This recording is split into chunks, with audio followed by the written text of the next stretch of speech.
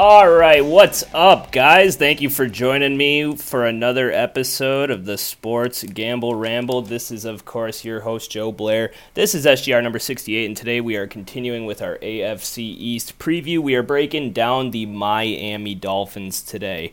I've done enough dilly-dallying and explaining in the last two episodes. I think we are ready to jump right into this one. The Dolphins are actually, this is an episode that I've been thinking about how I want to go about it. Excuse me, basically the entire offseason. The Dolphins are a really fun team to me this year. I expect them to look a lot different than they did last year, which is part of the reason I think this episode should be an exciting one. Main reason is for the turnover at the coaching staff. Before we break down exactly what happened with this team over the last 12 months, can we just hop in a time machine real quick back to January when, all the headlines around this team were the rumors that Brian Flores had been essentially bribed by the front office and ownership to tank football games. It is crazy how that storyline has completely disappeared with all the other chaos this offseason. And, here we are in July, 6 months later, and there's a shit ton of optimism about this Dolphins team. The fantasy community is really rising on this team and this offensive potential. I myself am really curious to see what Mike McDaniel looks like as a head coach.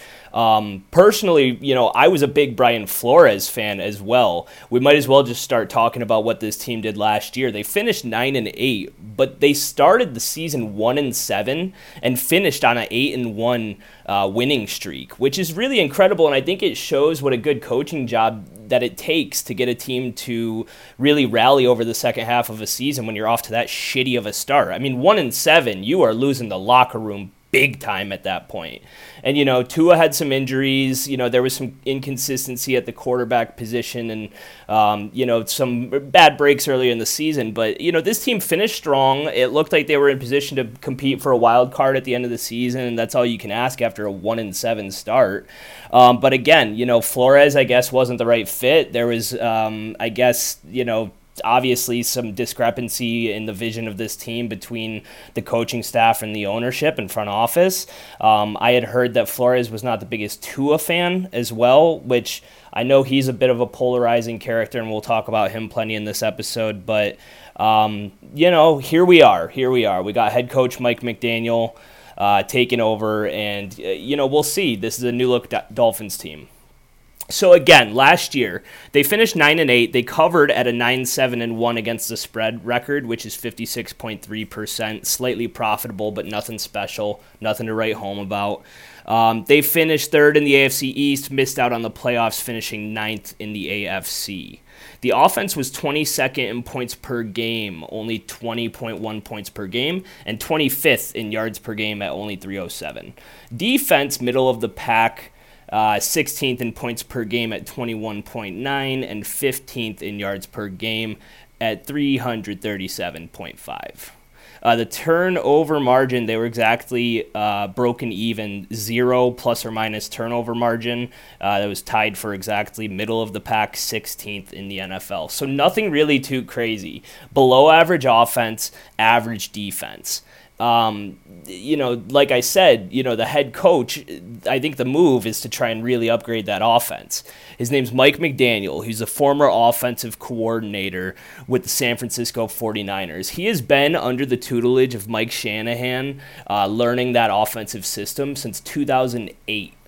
Mike McDaniel started out as an offensive assistant with the Houston Texans from 2006 to 2009. That's where he linked up with Shanahan on that coaching staff. Since there, he's just rode out his whole career with Shanahan. Washington from 2011 to 2013 during the RG3 days.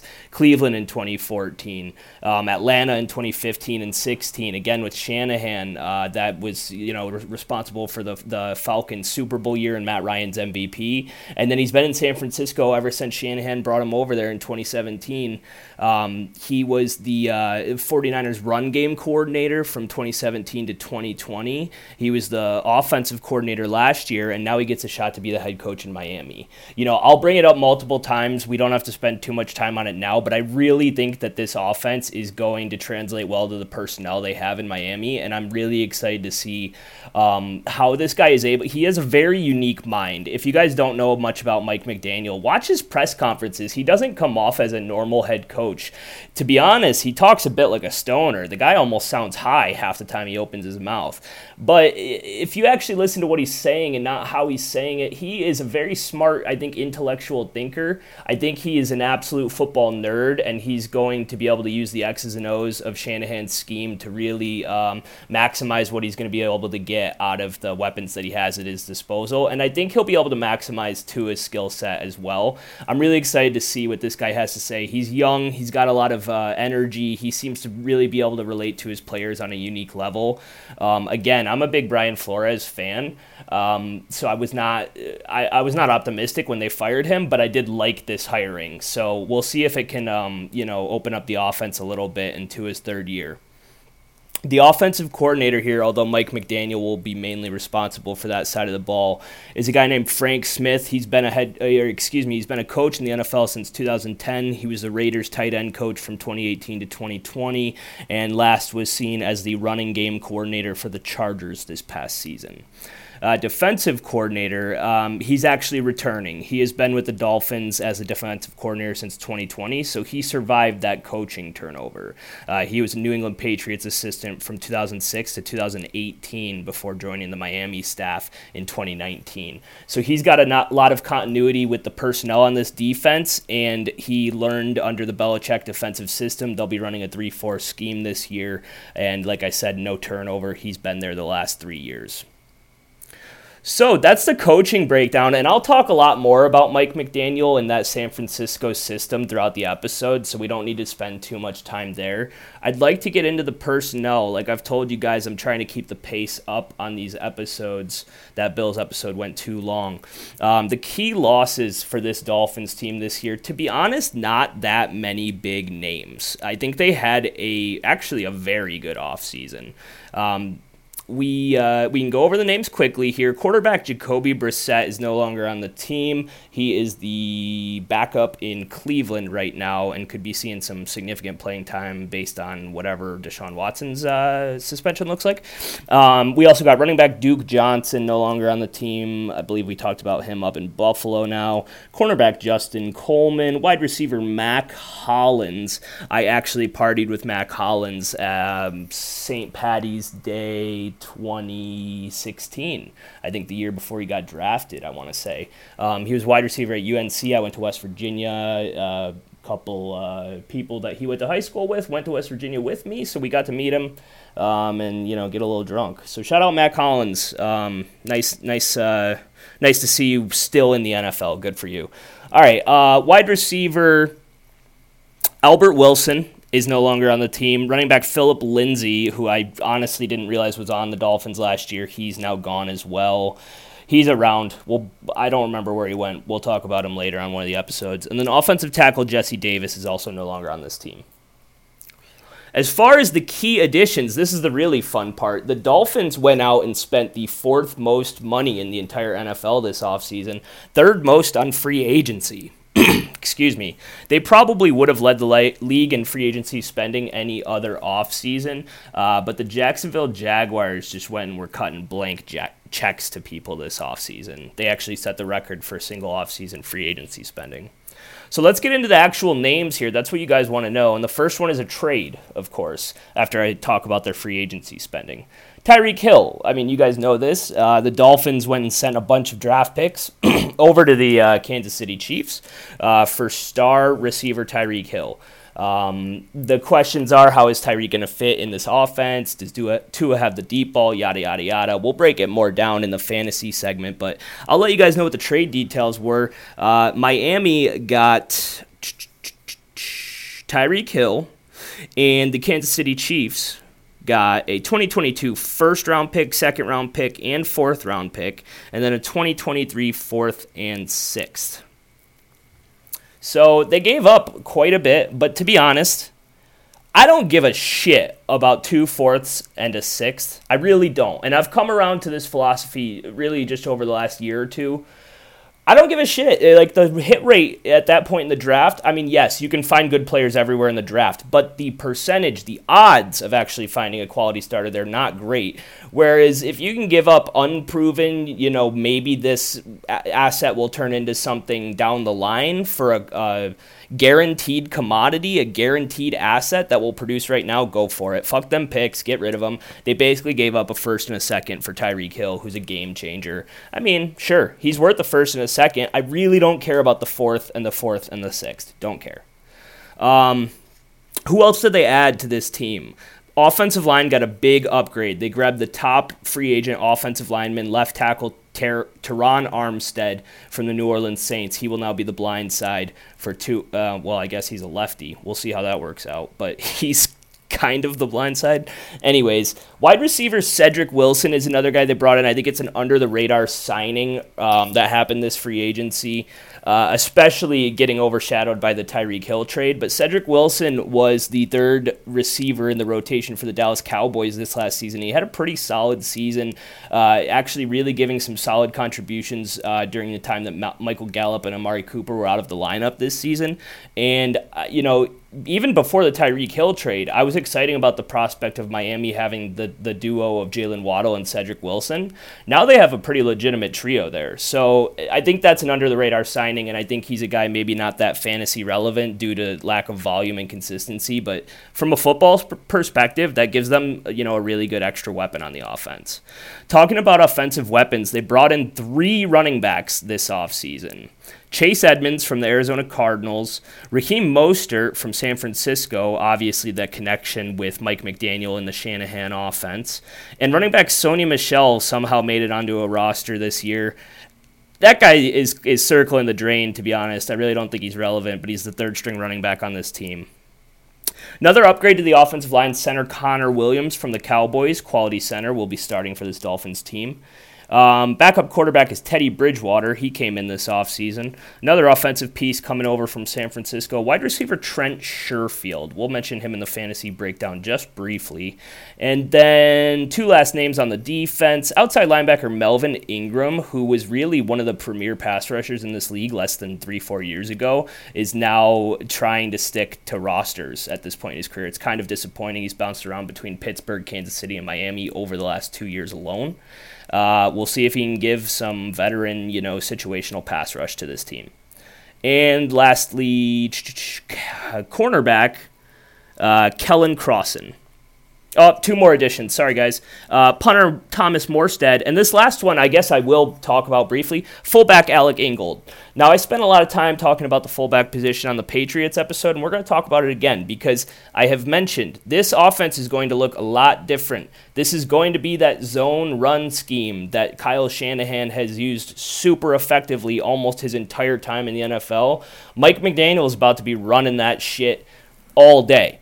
And I think that the addition of a fullback here significantly, it's like a fucking bingo right there staring you right in the face like, yeah, we're going to run the fucking ball. We brought in one of the best fullbacks in the league. Alec Ingold coming over from the Raiders. He's a guy, I mean, nobody knows fullbacks, but he's one of the better ones. So I think that's a big piece that people don't pay attention to, but you guys are going to know about it.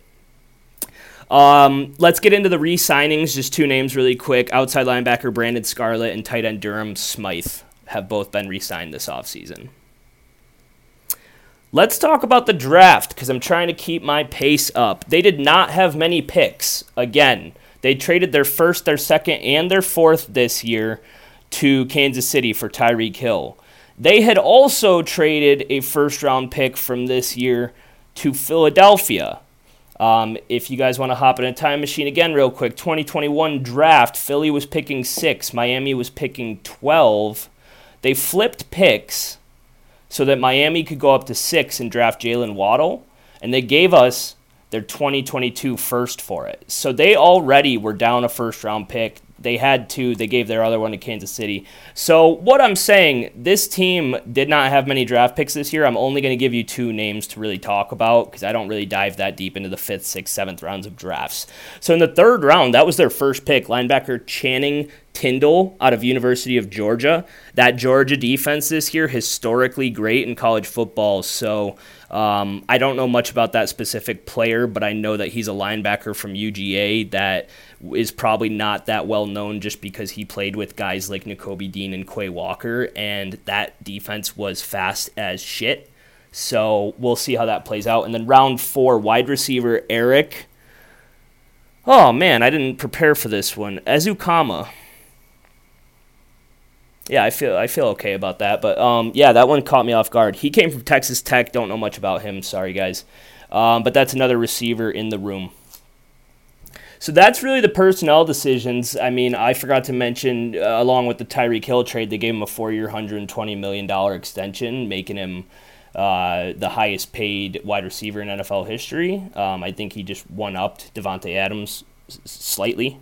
So that's something to be aware of. He'll be stuck in Miami for quite some time. Let's get into the breakdown. Let's get into the preview for this season. We got the personnel out of the way. Let's talk schedule for a minute. They have the 19th ranked strength of schedule, 19th easiest.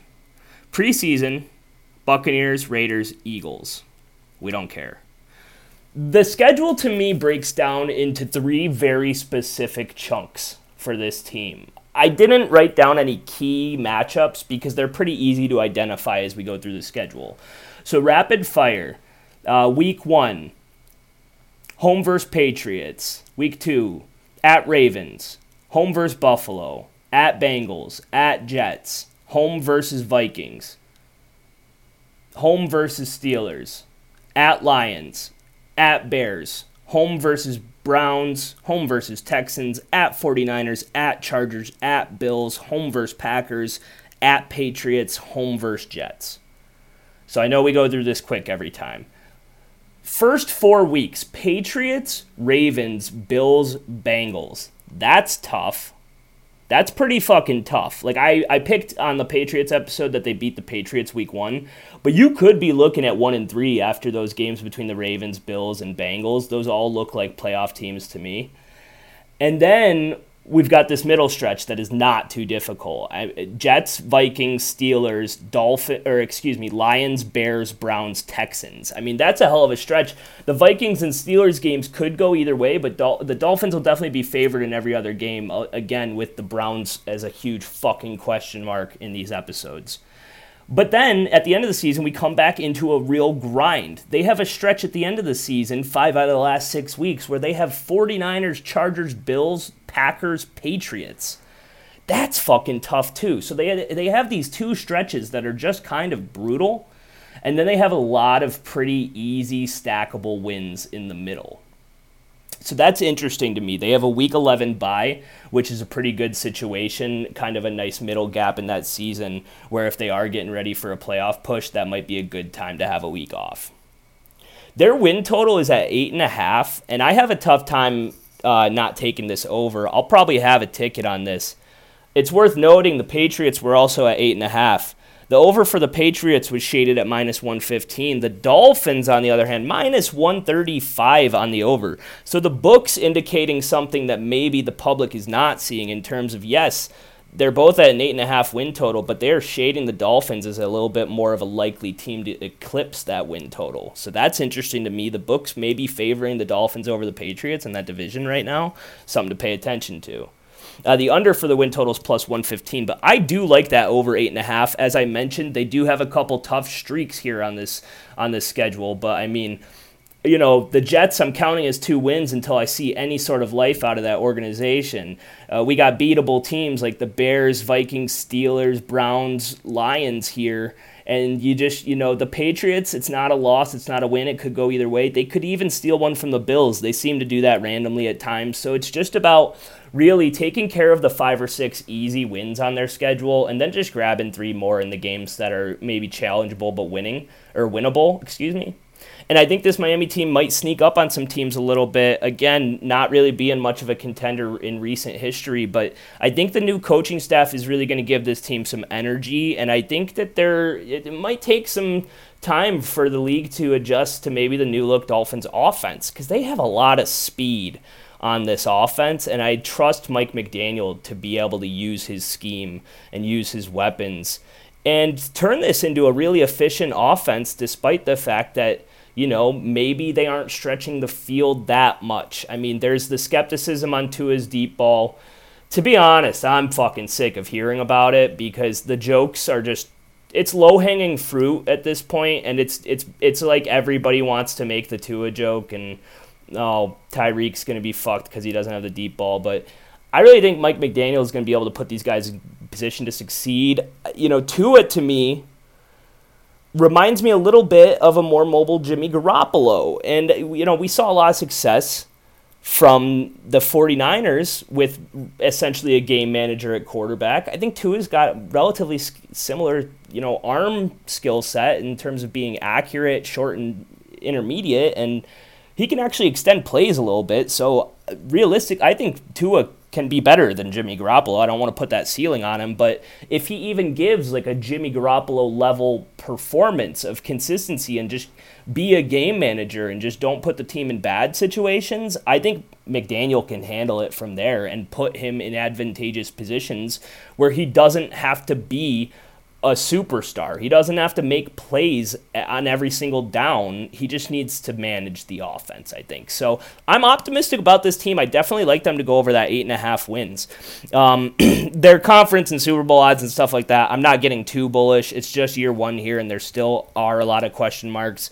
What if I'm wrong about Tua, and what if this team is just crawling through the season like, oh man, this offense just can't get going. It's possible. We'll see. But I'm optimistic. I like the over 8.5 wins. Division plus 450, conference plus 2,000, Super Bowl plus 4,000. Not really crazy about any of that stuff here. Playoffs plus 140. Now, again, I'm not sure I'm willing to get all the way in the wheelbarrow and jump all the way in on this team to make the playoffs this year in McDaniel's first year as a head coach. But I will say their odds to make the playoffs plus 140. Again, if we can compare that to the Patriots from yesterday's episode, they were at plus 160. So again, both these teams have an 8.5 win total, but the over for the Dolphins is minus 135 compared to minus 115 for the Patriots. And the Dolphins to make the playoffs is plus 140, while the books have the Patriots at plus 160. So these are the numbers you have to pay attention to here, because although, again, 8.5 is the win total. They have identical divisional, conference, and Super Bowl odds, but their odds to go over the win total and their odds to make the playoffs do not match. So, yeah, I'll lean with the books a little bit right now. I mean, I know I talked yesterday about how consistent the Patriots are, but I find myself kind of almost having an emotional kind of, I really want to see this Dolphins team be a fun team this year. I'm really in on Mike McDaniel as a head coach, and so I'm trying to talk myself into really riding this team a little bit here as, not only a win total, but maybe a playoff contender, maybe. We'll see. That San Francisco offense has had, a lot of success really with some mediocre players. I mean, that running back group in San Francisco has been one of the top performing backfields in the NFL over the last 5 years or so. And really, they just do it with, a hodgepodge of fill-in guys, Raheem Mostert and Jeff Wilson, Elijah Mitchell. Like, it really doesn't matter who they plug in there. Shanahan just seems to find a guy that can play in his system. And I think Mike McDaniel bringing that similar offense in, I have high expectations for this offense. I'm kind of excited about it. So let's talk fantasy and let's get the fuck out of here. You guys can tell that I'm excited about this offense. Let's talk about the specific players. So, the names that I'll be going over here, and there's a couple that we won't spend that long on, just like most of these episodes. But we're going to talk about Tua. We're going to cover 3 running backs. Again, one of them not so much. But we got Chase Edmonds, Raheem Mostert, and Sony Michel to discuss a little bit here in that running back room. The wide receivers we'll be talking about are Tyreek Hill, Jalen Waddle, and again, Cedric Wilson, that free agent signing from the Cowboys. And then Mike Gesicki rounds out our fantasy discussion at the tight end position. Honorable mentions for this offense. Backup quarterback Teddy Bridgewater. Myles Gaskin, the running back, essentially the starter the last 2 years, is still on the roster, but he's buried at number 4 on the depth chart. I'm not sure he even makes the team after training camp.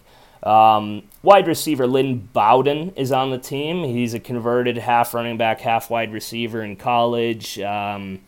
Don't expect him to have a big role, but he's a guy that can do some fun stuff in terms of gadget plays. And like I said, Shanahan, McDaniel, I think they know how to use guys creatively. We saw Deebo Samuel getting the ball in space on end arounds and screens and things like that all the time. And I don't know. I just want to mention some of the weapons because I think McDaniel could pull some shit out of his ass this season. Tight end Durham Smythe is the last honorable mention here. He's good to vulture a couple of Gesicki's touchdowns every season, but he's not a guy you'll touch in fantasy. You probably won't even pick him up if Gesicki gets injured. So let's get into it. Let's talk about the players here. We'll start with Tua. Tua's being drafted 127th overall. Some leagues he won't be drafted. He's currently the quarterback 17 off the board. So again, depending on your league, depending on the guys that you play with, the size of your league, he might not be drafted. Last year, he was being drafted the overall 163, so definitely not drafted. He finished the quarterback 21. He was being drafted as the quarterback 21. He actually finished as the QB 26 because he only played 13 games. He was the 24th quarterback in points per game.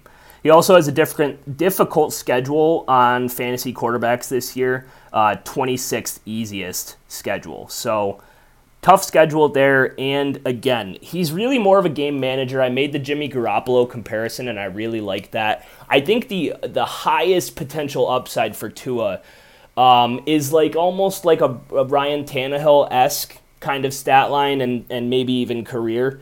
Because Tannehill's put up some pretty decent efficiency numbers the last 2 years, but he's not a guy who's going to lead the league in yards or touchdowns because it just doesn't fit the offense he's in, and it doesn't fill his skill set. Tannehill also has a little bit of legs. Tua clearly has some mobility to him. Really, if Tua's going to have any sort of, I think, impact on fantasy football, he's going to have to sneak in some rushing touchdowns. Maybe they want to fuck with some read option stuff around the goal line because he does have that ability.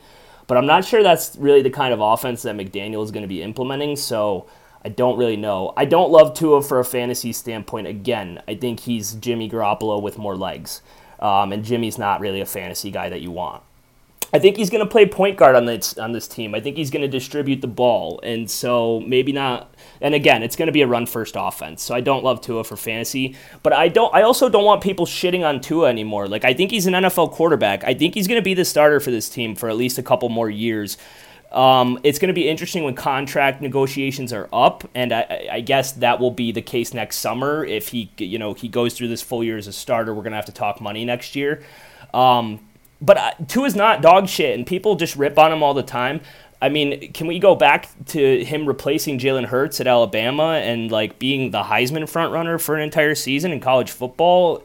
The guy has a skill set. The guy's super athletic, and he was launching deep balls at Bama too. So let's not act like the guy's a fucking bum, okay? I think he can man this offense and again play that point guard distributor role. As far as last year's performance, played 13 games, was only a top 6 QB once. That's, a consistency rating of 7.7, 27th best in the NFL. He was a top 12 QB, 30.8% of his starts. That's 22nd best in the NFL. Outside of that, he fell outside of the top 12 68% of the time. He was a QB 13 through 24, 53.8% of the time, and he busted outside of the top 25, 15.4%. Again, I'm not drafting Tua. Maybe a 2 QB league, but again, his upside is so limited, in my opinion. Really, he might be able to get you some weeks where, Tyreek or Waddle bust a couple of long touchdowns and you get some bonus value, but he's not going to be consistently performing for fantasy, I really don't think. We'll get into the running backs here. And this is, I'm excited about this. This is actually a player that I'm targeting big time. I'll just tell you guys right away. I'm really hoping that my fantasy leagues don't listen to my podcast. But I'm in on Chase Edmonds this year in this Miami offense as a fantasy asset. Last year, being drafted 98th overall, running back 34. This year being drafted 98 overall, running back 34. Last year being drafted overall 62, running back 24. He finished 34 overall. after only playing 12 games. He was 37th in fantasy points per game at the running back position. So, not great, I guess, but again, only 12 games. He was splitting reps with James Conner in Arizona, and Conner was getting all the goal line work, so it's not a surprise he wasn't putting up huge fantasy numbers. But I think he's probably the best fit for this Dolphins offense this year. He clearly has the best pass-catching skill set out of anyone in their backfield, which we know is super valuable. Receiving opportunities are more valuable than rushing opportunities for fantasy football. Not only does it give you the PPR point, but also more likely to get you an open space downfield with more yak opportunity. And Edmonds, I think, could very easily be the lead. Maybe not bell cow, because they probably will mix in guys a little bit, but I think Edmonds has an opportunity to take almost like an Austin Eckler type leap this year in terms of being like a backup relegated to the third down pass catching role, and then finally getting a chance to be the main guy and then doing really fucking well at it. I'm interested in him. Like I said, the San Francisco offense just puts up fantasy points at the running back position. And I think Edmonds is my clear pick to take this over. Raheem Mostert's the next guy in mind. And, he had a really good run a couple of years in San Francisco, but he has been plagued by injury trouble throughout, a majority of his career. He's getting towards that age where, running backs do start to drop off pretty significantly. I will Google his age real quick, but I'm pretty sure he's getting close to that 30-year benchmark, excuse me. Yeah, he's 30 years old, and he's had injury problems. He's been a journeyman running back who really only had success once he was plugged into the best running system in the NFL. He's fast, but I think his window was very short, and good for him, but I don't see it really being a consistent thing. I see him being there because he knows the system. We'll see if he's even healthy after a big knee injury last year. This year he's being drafted 157th overall, running back 52, essentially undrafted.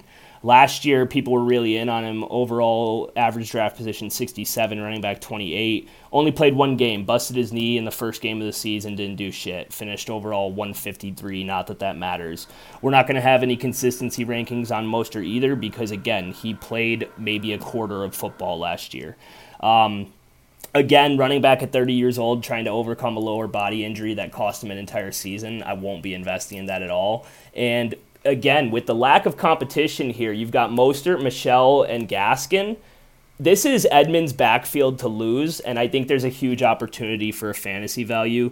Like I said, he's being drafted 98th overall, running back 34 this year. You can get probably the starting running back for the Miami Dolphins in the 8th, 9th round of your fantasy draft. I'm targeting him in every one of my drafts. Sony Michel, we're not even going to talk about. He's third string on this team, and I just don't care about him. Just not wasting your time or mine.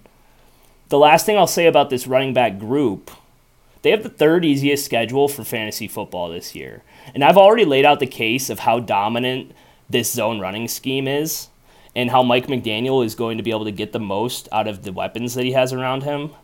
I think Chase Edmonds could be a very effective, late to mid-round running back value and breakout player this year. I like it a lot. So let's talk about the wide receivers, and this is a little bit more difficult to forecast, right?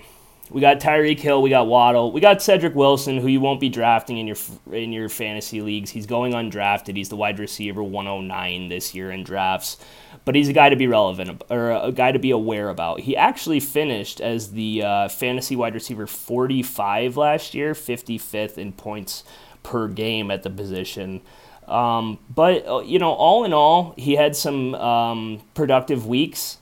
Granted, in a higher passing volume offense, but he's a talented player, and especially be aware of him if Tyreek Hill or Jalen Waddle go down this season.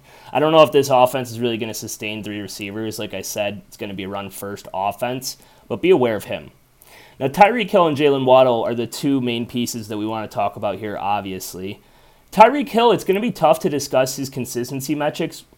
We'll go through it a little bit, but again, changing teams, changing quarterbacks, changing systems, it's kind of a coin flip, right?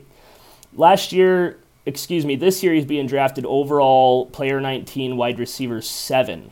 Last year he was overall player 13, wide receiver 2. So he's dropped 5 spots in the receiver ranking as guys like Cooper Kupp, Jamar Chase, Justin Jefferson pass him this year with the shift in the offense. Last year, being drafted wide receiver 2, finished as the wide receiver 6, played 17 full games, finished 7th in points per game at the receiver position.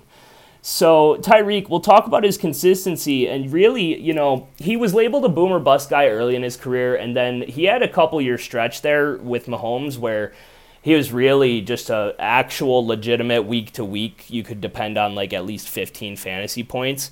Last year, he went back to that boom or bust category. Now, we saw with the Chiefs early in the season, their offense was kind of struggling. They were almost forcing the deep ball too much. Really took them a little while to figure it out last year, as it looked like some of the defenses around the league had kind of made some adjustments to their game plan. Tyreek Hill last year finished as a top 12 wide receiver 35.3% of the time, which was 8th best. But he only finished as a wide receiver 2.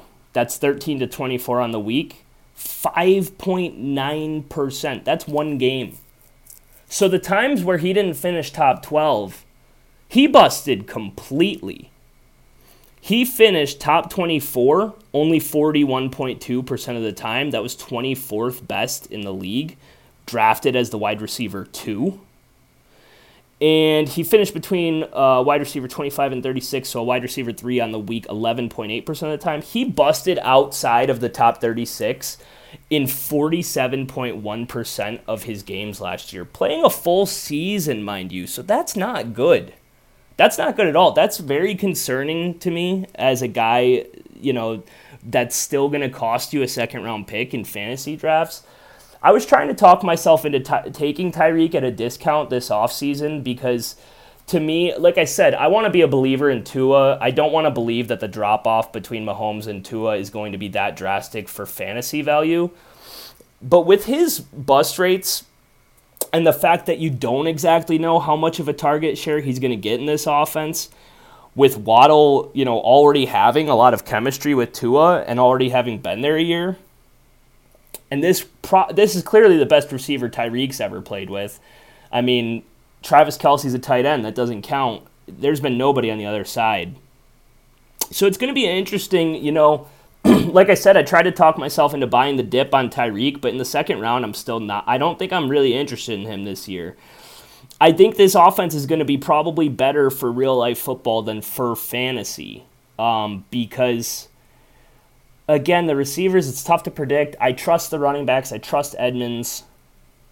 But there is sneakily a lot of mouths to feed here, and it's like in Kansas City, it was Tyreek and it was Kelce, and then nobody else really mattered. And I think this ball is going to get spread around a little bit more in this offense, and that kind of scares me a little bit. I'm not sure I'll have much Tyreek Hill this year, and I know the public's down on him too. I don't like to generally just go along with public consensus, but I'm not as high on Tyreek this year. If I'm going to take a receiver in this offense, it's going to be Waddle, simply because of the draft cost difference. He's being drafted overall 47, wide receiver 16, as opposed to wide receiver 7 in the second round this year. You could probably get him, closer to the 4th or 5th round, potentially, depending on your drafts.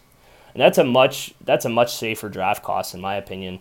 Had a real breakout season as a rookie, was being drafted 105 overall and 45th at the receiver position last year. Finished wide receiver 13. Played 16 games, finished 16th in points per game. We'll go to his consistency. He was a top 12 receiver 18.8% of the time. That was 29th best in the NFL. He was a wide receiver 2, 13 through 24 on the week, 25% of the time. That's 12th most in the NFL. And then this is the real kicker for me. He was a top 24 wide receiver 43.8% of the time. That's 22nd best in the NFL.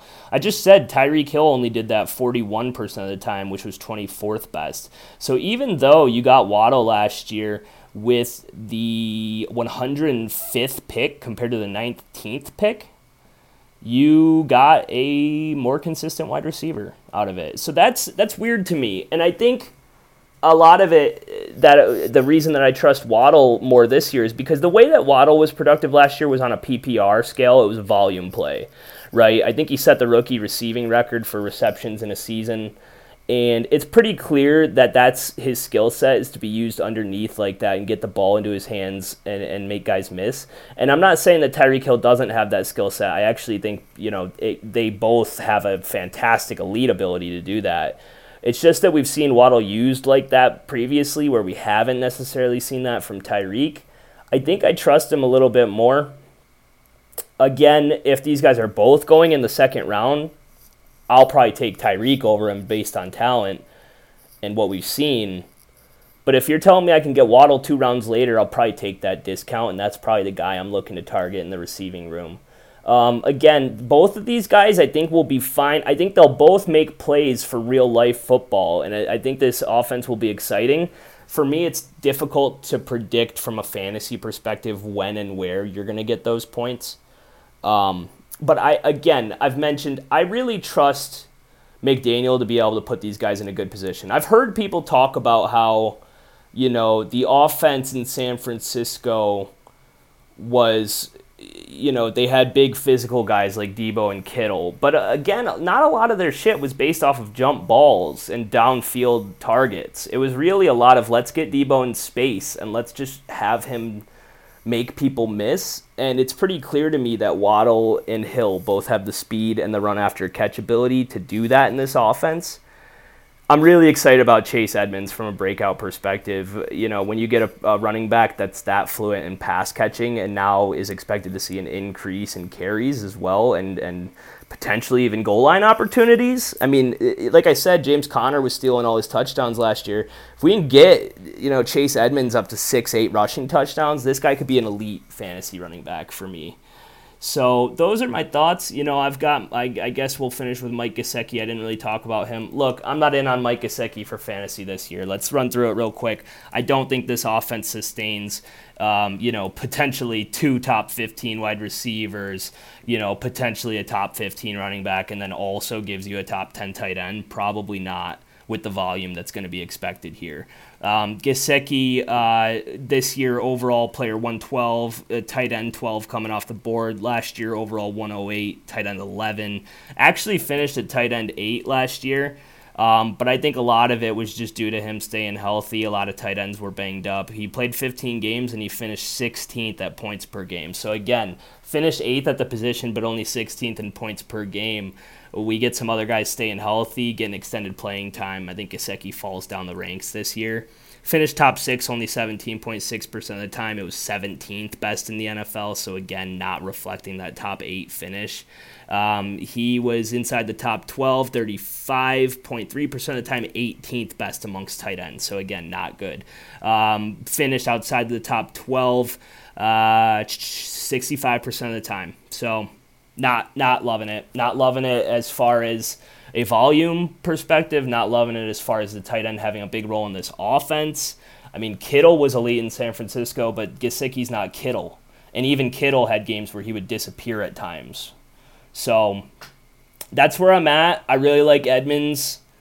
I like Waddle at his cost. I think Tyreek is being overdrafted, but I think both will be very good for football in real life this year. And I think this Dolphins team will be much, much more fun to watch. I really didn't spend a whole lot of time on their defense, but they have some pretty strong defensive personnel too, specifically in that secondary. I really like the trio of Byron Jones, Xavier Howard, and Javon Holland, I believe second-year safety out of Oregon, who I think is a very good player, former second-round pick. If he can continue to develop, I think this team has enough personnel to be very competitive this year. And again, with the boost of the new coach, I think they'll have some energy. I think they will, I hate the term new look Dolphins, but this is very much a new look team. Changing coaching, big splash acquisitions, tons of free agent spending. I'm really excited to see what this team looks like. I'm done really giving you guys analysis. I'm just rambling about how excited I am. So let's wrap this up. Really looking forward to seeing what Mike McDaniel does with this. If you guys don't know anything about McDaniel, look into him. He's a fascinating character. Even if you don't like the guy, at the very least, he's an interesting one for sure. So look into him. Look into this Dolphins team. Don't sleep on them. I like them to go over their win total. I like there to be some fantasy-relevant pieces. I like this offense to be a little bit more invigorated this season. That's going to do it for me here. I'm going to get the fuck out of here. I will continue. We're going to wrap up the New York Jets this weekend. You guys are going to obviously get this Dolphins episode on Saturday. The New York Jets will be coming out Sunday for you. And then Monday, we are going to be rolling into the NFC East. So get ready for that. That's always a fun division. We got my Eagles in there. We get to shit on the Dallas Cowboys for an entire 45 minutes. That should be fun. Thanks again, guys. I'm peacing out. Ramble on.